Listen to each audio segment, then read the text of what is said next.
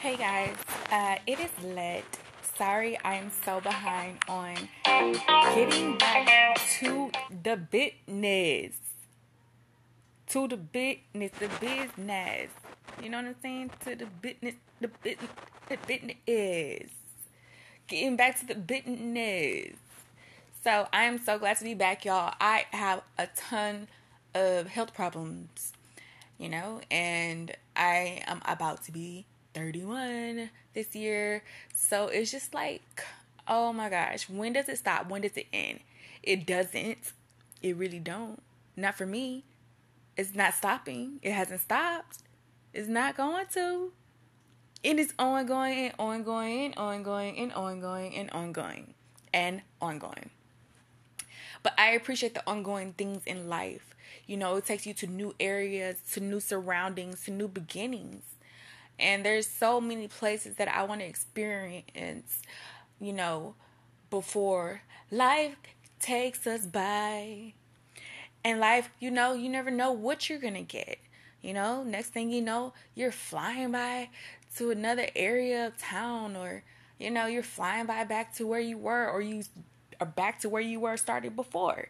It's different for everybody. So you can't look at another person and judge, not even by judging that person, or even think that maybe 20 years down the line, 30 years later, that everything is the same with this person or that person. It's not possible. And if it is possible, but for somebody to still be in the same place 10 years ago, 10 years later, that's okay. That means you have some kind of steady thing going on. I respect that. I highly respect that. But it's also nothing wrong with doing something different, like every so many years or so. Every year or every month or every other month, whether it's recreational, whether it's with work. Now, with work, that's different. Anybody should be commended on, a consistent amount of work and receiving consistent incoming. As I run into those problems a lot, being with my situation, I don't like to talk about a lot of personal things, but there's a lot of personal things going on with me. There's things that I like to talk about, I don't want to talk about, but I'll still talk about, or I feel like I should not discuss just out of respect, because it's just kind of like I'm not going to say embarrassing, because I just don't really am not embarrassed. I'm just a truthful, blunt, honest person. I have to be careful with that, because it can get you in a lot of trouble as well. And I'm also not trying to save anybody's behind, let alone my own, because that's kind of hard for me to do anyway.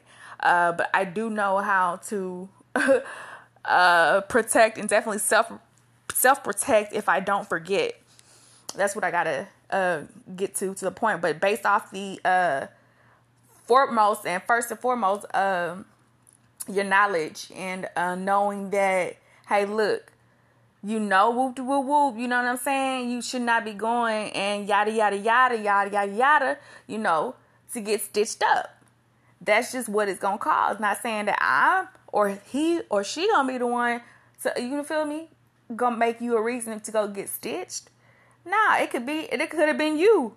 Now you gotta stitch your own stuff up. It don't have to always be the other person. You know what I'm saying? What did you do?